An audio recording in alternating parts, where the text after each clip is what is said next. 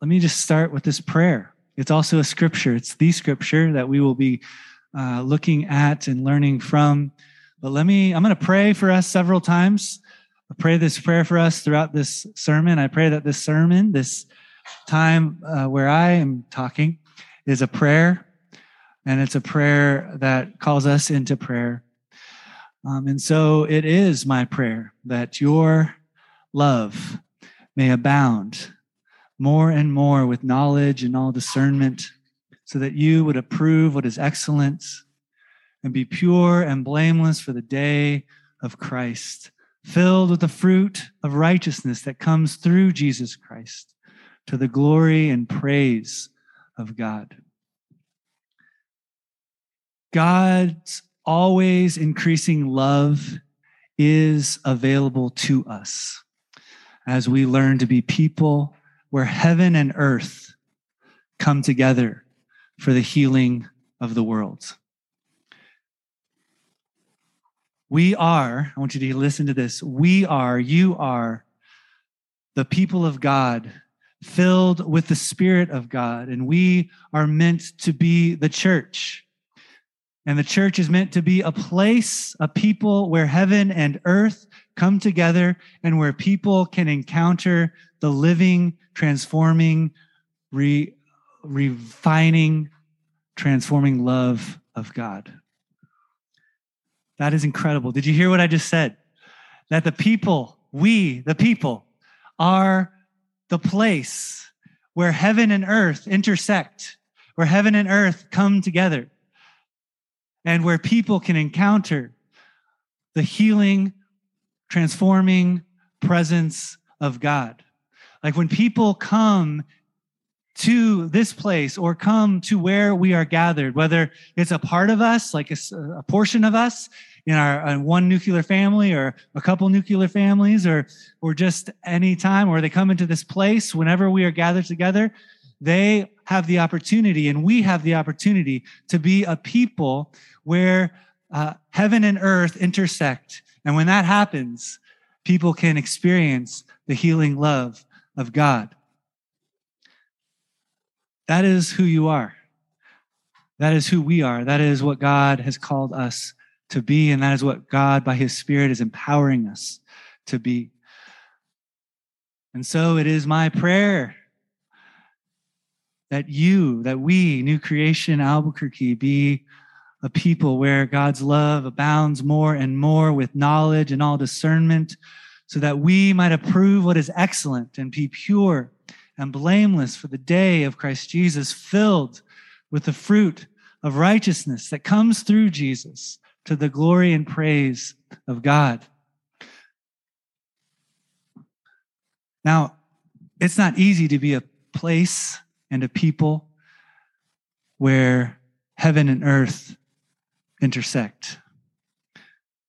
It's not easy to be a place and a people where people encounter the living, healing presence of Jesus, because first of all, there's a lot coming against us. There's a lot working in the world. And enemy number one is Satan, the deceiver, the one who prowls around like a lion seeking someone to devour, who wants that nothing more than to diminish and to destroy places and people where heaven and earth come together. He wants hell and earth to intersect, and that's what he wants people to encounter.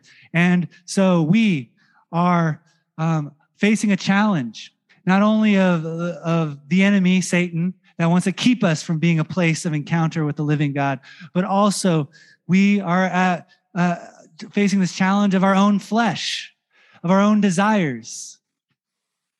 We don't always choose love. Also, it's very confusing to know. We might have all the love in the world, but it's also confusing to know how we're to love, how we're to apply the love, how in these complex situations of people that we're trying to love and serve in neighborhood, and the lives of people are complex. And what does love live like? It's complicated. And so we're given a prayer. We're given a prayer to pray that we would overcome the enemy, that we would overcome our flesh, that we would become a people where heaven and earth come together and people can encounter, and we can encounter the living presence of Jesus. And so I want just to think about and just give you a glimpse. I think we're always having the opportunity to encounter the intersection of either heaven and earth or hell and earth. When we walk, we can walk into these intersections where we notice heaven breaking in, heaven on earth. Your kingdom come, your will be done on earth as it is in heaven. And we can say, that happened. God is moving. There's breakthrough. Heaven has come. And there's times where we see hell on earth. I think about this, it was probably 2 years ago. I walk outside my front door and I hear the pealing of tires, the squealing of tires, and this engine going crazy down Bell Road, and it screeches to a halt, this truck, where it comes to my vision, and it comes to a screeching halt in the four-way stop intersection in front of my house. And as the car is slowing down, I see the passenger door open and a woman I just see her blonde ponytail hanging out of the door, halfway horizontal on the street. And I hear she saying, let me out, let me out. And the guy inside is saying, get in here, get in here. And in his anger, he slammed the brakes and then accelerated and turned and slung her out of the car. She's turning, roll 2 or 3 times on the asphalt. And I'm just like, I just walked outside my door. And I come, and all I knew to do in that moment, whether it was the right thing or the wrong thing or whatever, I just said, because he got out of the car and started advancing towards her. And I said, stop it. Hey, they both look at me. He gets in the car, she gets in the car, and they drive off. And I'm like, what is happening? In that moment, got it. In that moment, I came upon the intersection of hell and earth, of discord and dysfunction and violence and coercion and abuse and manipulation, maybe codependency and enablement, whatever it was. I came across the intersection of hell and earth. I've also come across the intersection of heaven and earth as I've walked in our neighborhood. I think of one example of when I was walking up Zuni, and there's a man who's blind. You might see him with his stick, and he's trying to cross the busy street of Zuni. He tripped and he fell, and I'm watching this, and then I see cars zoom around him because they couldn't be inconvenienced by this guy. And then I see one guy stop, put on his hazard lights, get out of the car, stop traffic, and help the man up and help him across the street. Heaven and earth intersected, and I got to see the kingdom break through there.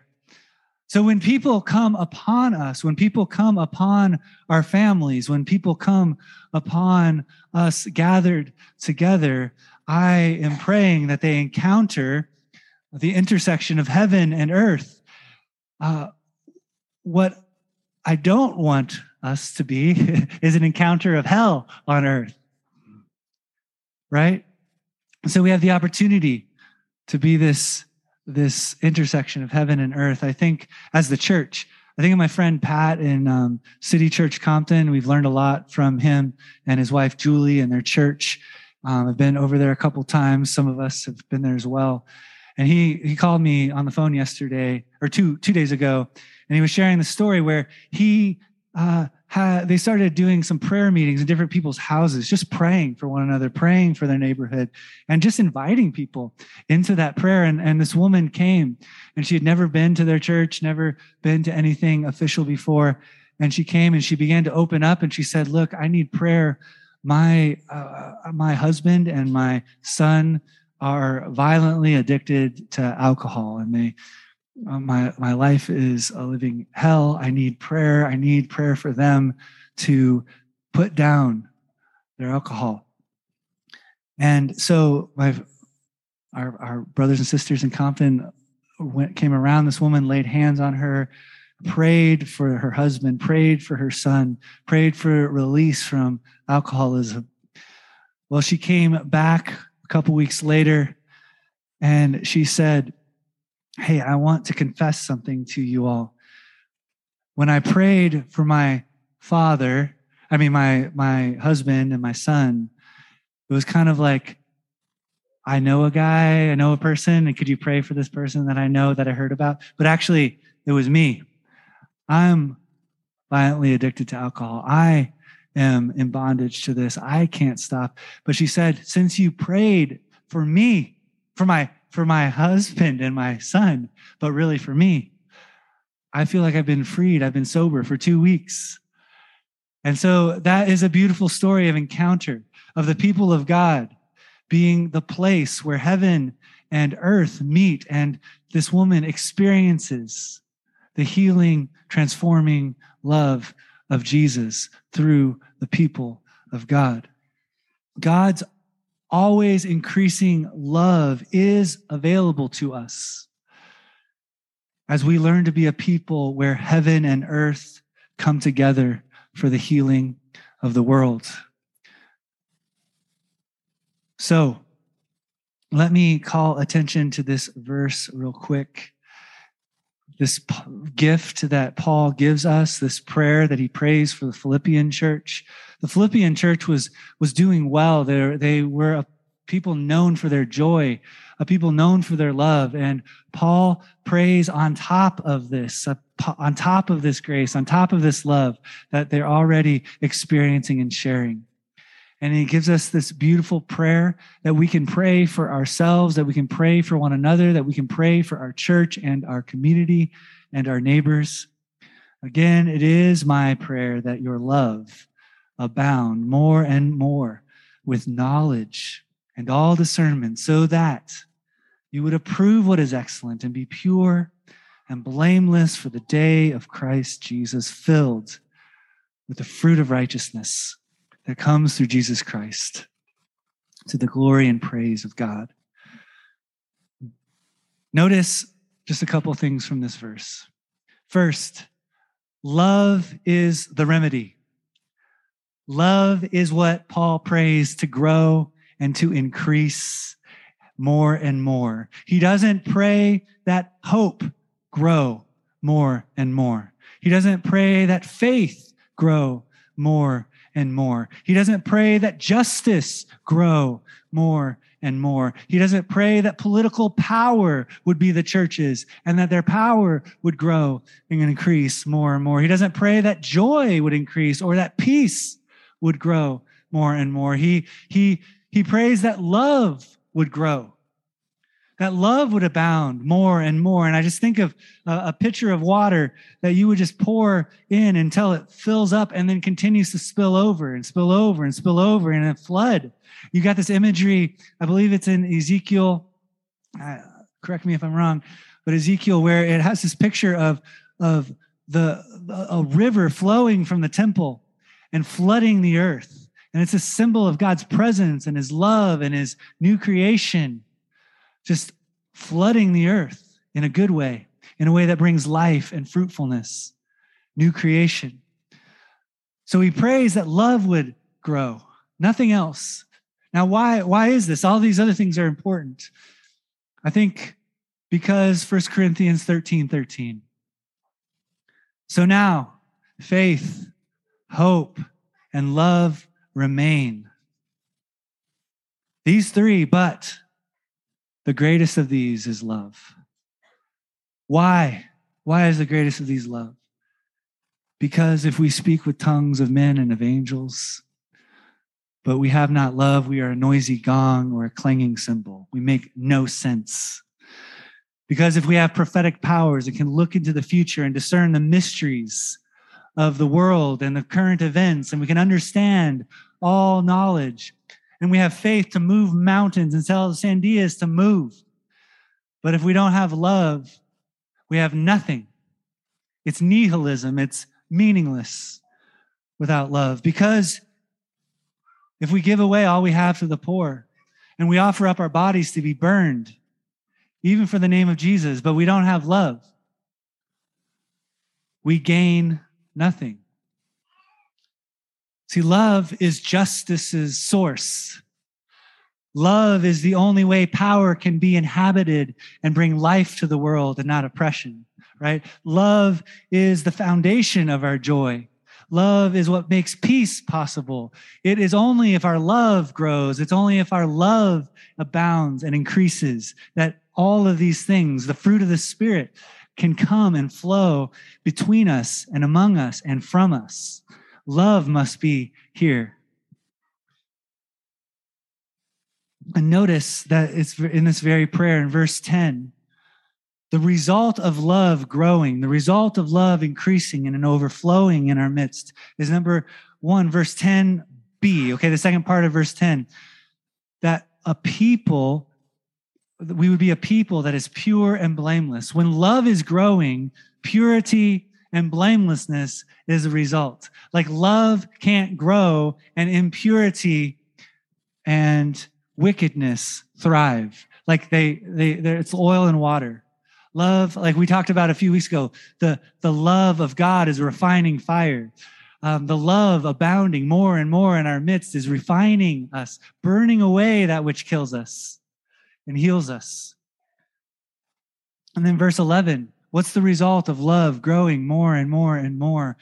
We'd be pure and blameless, and then so that we would be a people filled with the fruit of righteousness.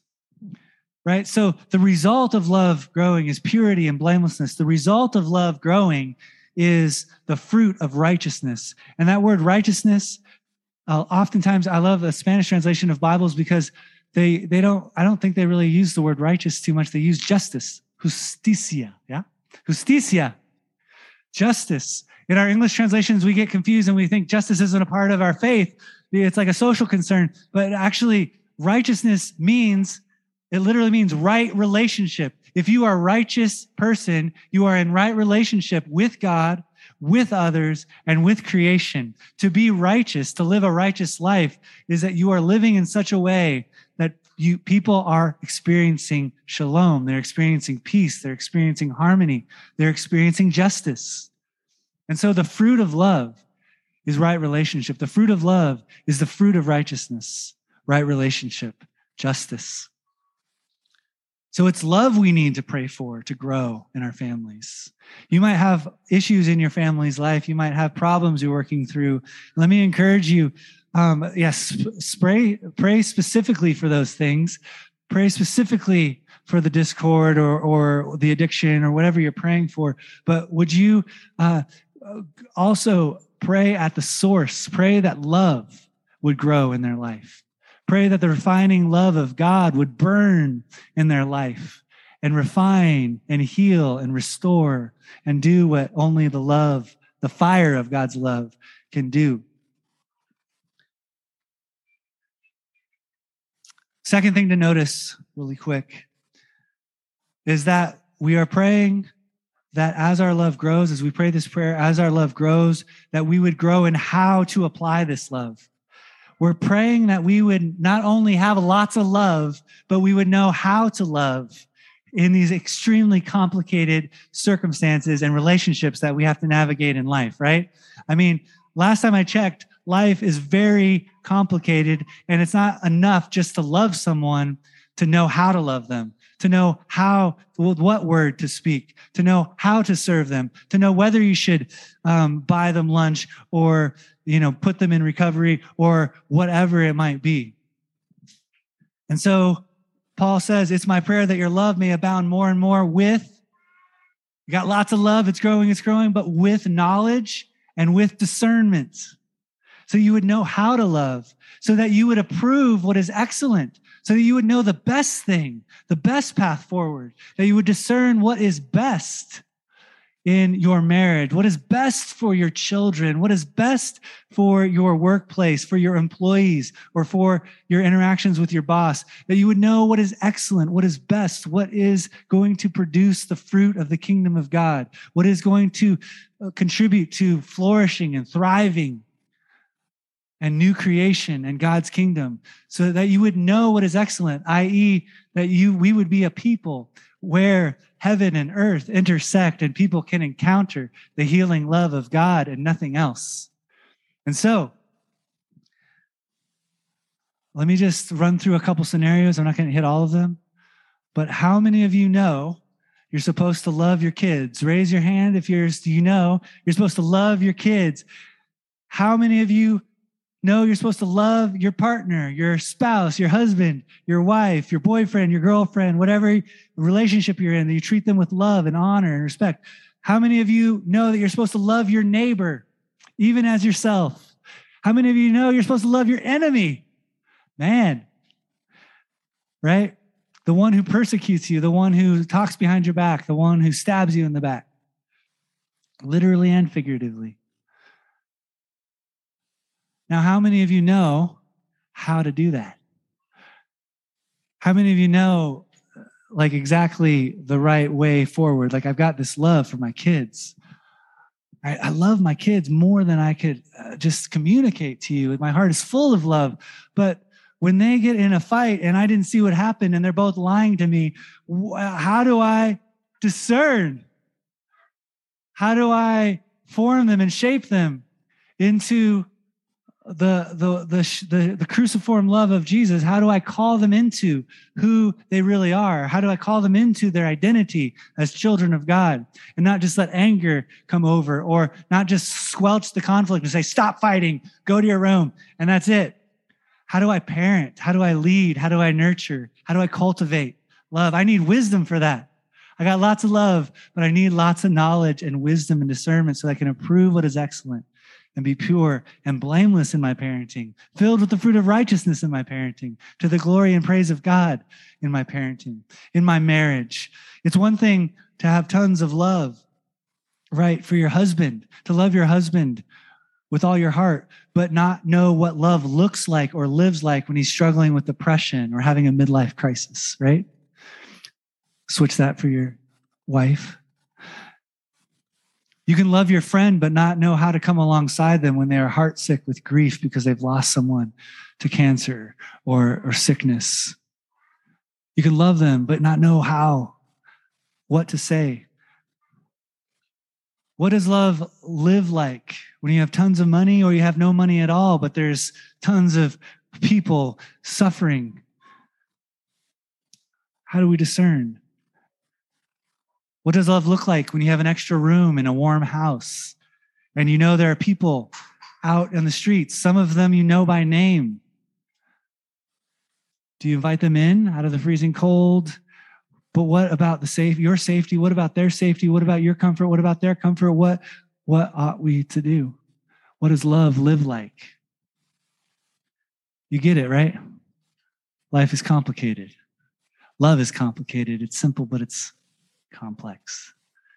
We need discernment so that we can approve what is excellent and have a God's Holy Spirit inspired perspective of what's happening and what the person in the place, in the situation needs in this moment. And it's never or rarely the same or generally applied, right? We need discernment to decide and to decipher.